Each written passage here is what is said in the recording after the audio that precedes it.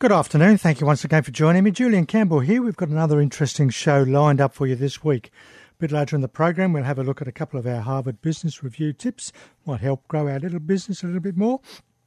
Also talking with Christina Sykiotis from Ideation at Work about some new products with innovation involved. But right now, we're going to have a chat with Ziah Elliott from Baker Love Lawyers about changes to privacy law.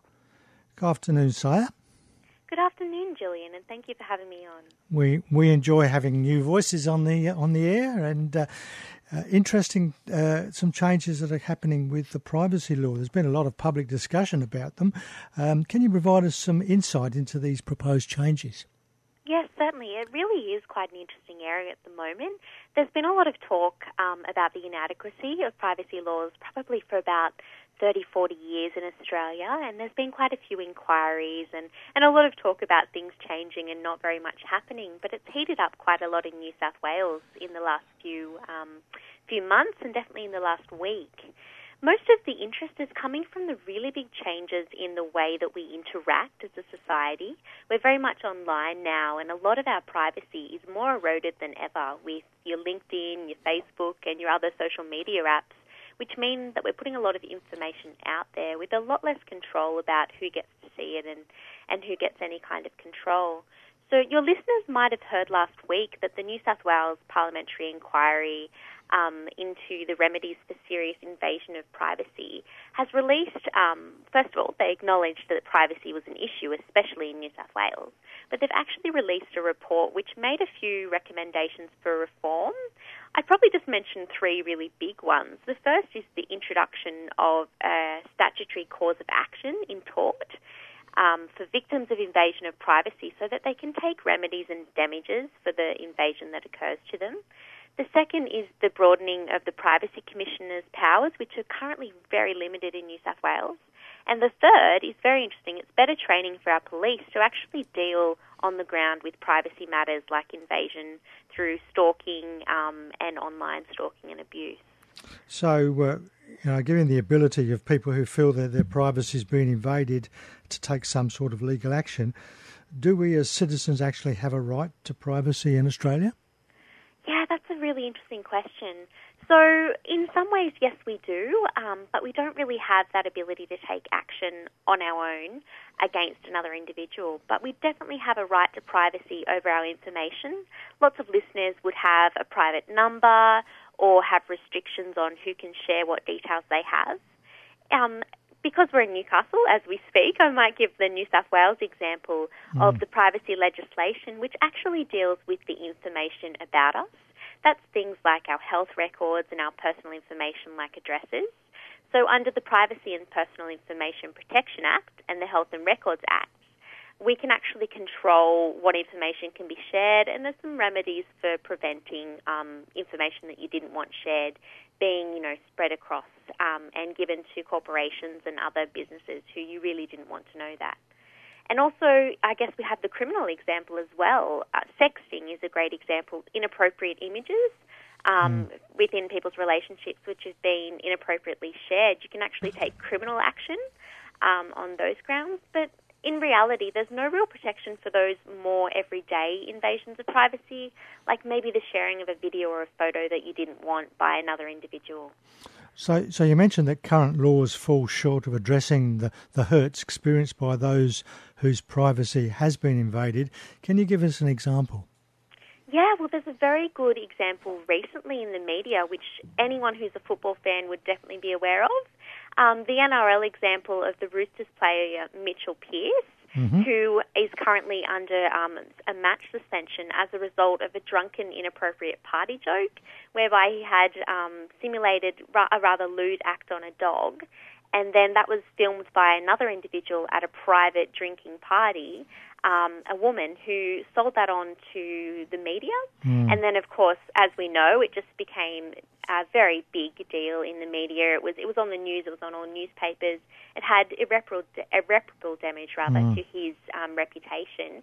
But he doesn't really have any cause of action to prevent her from doing that or to get any damages. And, I mean, as we would all be aware, the damage to his reputation is significant. So could these proposed changes catch unintentional offenders who accidentally share private information or footage? Yeah, that's a really good question. So obviously this is just at the stage of a recommendation, but within that recommendation, the Parliamentary Committee actually called for submissions from the public and from interested parties, including the media. And from what they'd heard and those concerns similar to what you've raised, they've recommended that there would need to be a fault element for individuals of either intentionally or recklessly sharing the information or the image in the intent of, invading someone's privacy. Whereas in contrast, for government and corporations, there'd be a much higher standard that they'd be held to. So your big data releases, which, they may not have intended to release everyone on their book's personal details, but it happens. Because they're a corporation or a government entity, there would be better recourse for those things. Yeah. So could this change to the laws simply open the floodgates to fruitless and unfounded litigation and potentially encroach upon the public's right to be informed and, of course, freedom of expression? Yeah, again, that's a very big issue. So with that, from those submissions, one of them was specifically from the media, and what came of that is that they're actually going to have a public interest style test designed, whereby if the public has a right to know the information, it's much less likely that any damages will be able to be received. So just summing up, some concluding remarks? Sure. Well, the main thing is that this is still an area to watch. It's just a recommendation at this stage. It may turn into a law. It's got really good support across all of the political parties. So it's definitely an area to watch, and hopefully, within the next few years at most, we'll have more information on it. Well, thank you very much for your time today, Ziah, and thanks for having me on. We'll probably have to come back to you when we hear more. I look forward to that. Thank you so much, Julian. Thank you. Bye-bye. Bye. Ziah Elliott there from Baker Love Lawyers, helping us to understand that there are some possible changes to the privacy laws, and of course we will keep you up to date as and when they come into action. You're listening to Business, the Law in You on 2NURFM 103.7. Time to pop over to Christina Sykiotis for our discussion on innovation. Good afternoon, Christina.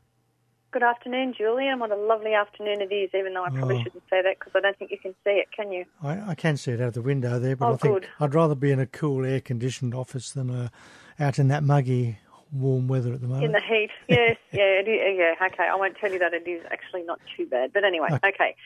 Innovation. So we've got you this time clearer than on the monorail last week. Yes, that was a very interesting experience. Anyway, in a main city centre, in one of the main countries of the world, and we lose contact. I found that a little distressing, actually. There's an area of innovation that we need to address, isn't there?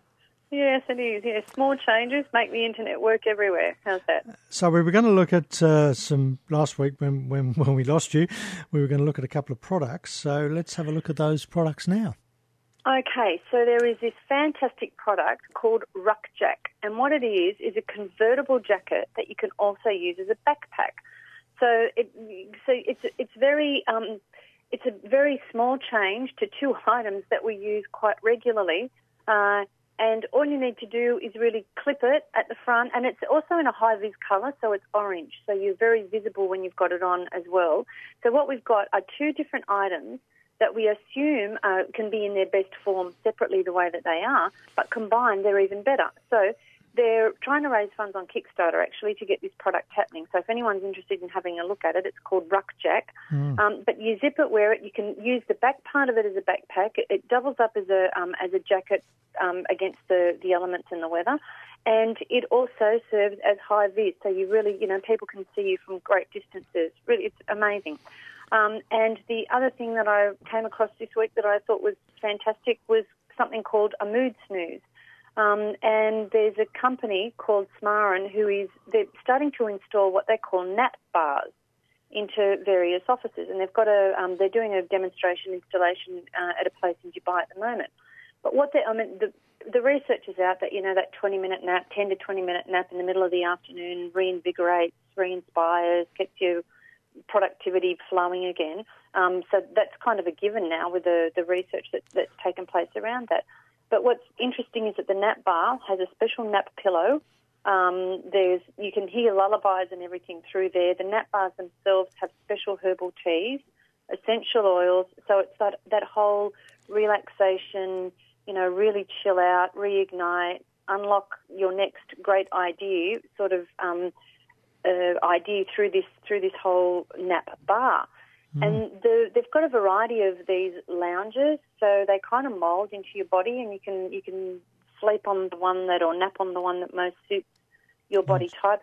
It's interesting that a lot of them have got a downward, so the energy, your blood flows either downwards, or you can also have the energy flowing to your brain, so the blood travelling towards the brain, depending on how you want to lie on these contoured lounges. The other thing for this week is just before you go on to another one, I would imagine, though, particularly in Australia, a large number of employers would be going, I'm not going to give my staff time off to go and have doses and herbal teas and things. I mean, I know the research is there to prove that it does work, and I know that places like Google and I think Apple as well do have that already installed in their places. They do, and it's all back to iterating and changing, isn't it? If you test it and find that it is working for your staff, then you keep it. Yeah. And that's one of the things that actually said that the resistance will come from traditional thinking businesses. So yes, unfortunately, everybody's not going to get to have a nap in the afternoon. But I know, unless I'm running a workshop or unless I'm, at a conference or something like that, I often have that 3 o'clock slump, that that downturn in energy, and I usually reach for a chocolate bar, but these nap bars look okay.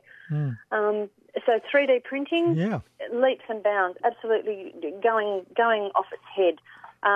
Just even knowing nowadays that we can print in 3D colour or 3D printing in colour, they're up to about 350 different materials, anything from titanium to ceramic to glass that they now print in. And you, as we've discussed before, you can print, spare parts to cars or spare parts to machines, but even down to prosthetics. They're printing customised prosthetics, and they're also printing the tools that you need to use with, believe it or not, the prosthetics and the mechanics, the machinery, the parts that come with it.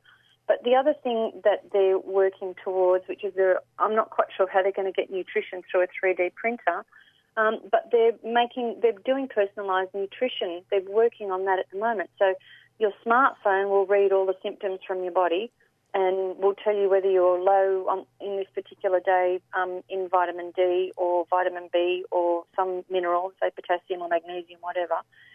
That will be transferred back to some factory. The factory will print your 3D tablet. A drone will pick the 3D tablet up and deliver it to you, and then you will take the tablet and you will feel fantastic. It won't be long after that. The next step will be that you can actually 3D print your own tablet. Yeah. And as you say, the price of printers are coming down, and the experimentation with the materials they're using, I believe they're even experimenting with human tissues as well, 3D printing that. So, yes. Isn't that, it's just, and it's amazing that just what people are conceptualising and then working on is absolutely stunning at the moment. It is. Well, thank you very much for your time. Thank you. We'll have another chat next week. Look forward to it, Julian. Have See you then. One. Thank you. Bye-bye. Bye. Christina Sykiotis, there's some interesting concepts coming out, whether you necessarily believe them or not, or whether you accept them or not. They're coming, and certainly the change is really upon us at the moment, isn't it? Well, we have time for one of our Harvard Business Review tips, and this one's an interesting one. Make learning a habit. If you want to keep growing, you need to make learning a habit. To get started, be specific about what you're asking yourself to do. Resolutions like read more or learn new things are too vague. Your goals need to be concrete and measurable. spend 2 hours every Thursday afternoon reading all the articles I've saved during the week. Schedule the time on your calendar and resist the temptation to do other work during that window. Monitor your behaviour closely to push yourself in the right direction.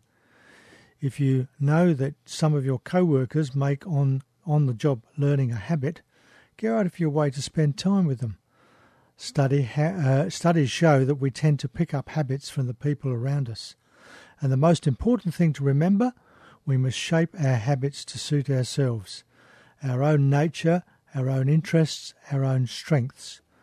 When we understand ourselves, we can apply habit-forming strategies with the greatest chance of success. So don't we all have these little things? I must get round to reading that. They're all collected in our e-books and our inboxes. So there's one way of doing it. Well, thank you for being with me for the last half hour. I hope you've enjoyed the program. We've looked at the potential changes coming to privacy laws and a couple of interesting innovation products there. In a moment, Jane Klein will be back with you with more of your easy listening favourites. Next week, we'll have our Minute on Innovation with Christina, some business and legal news and views that might affect your business. I'd love your company again for Business, the Law and You at the same time next week. Until then, have an exciting and prosperous week. And as Francis Bacon once said, a wise man will make more opportunities than he finds.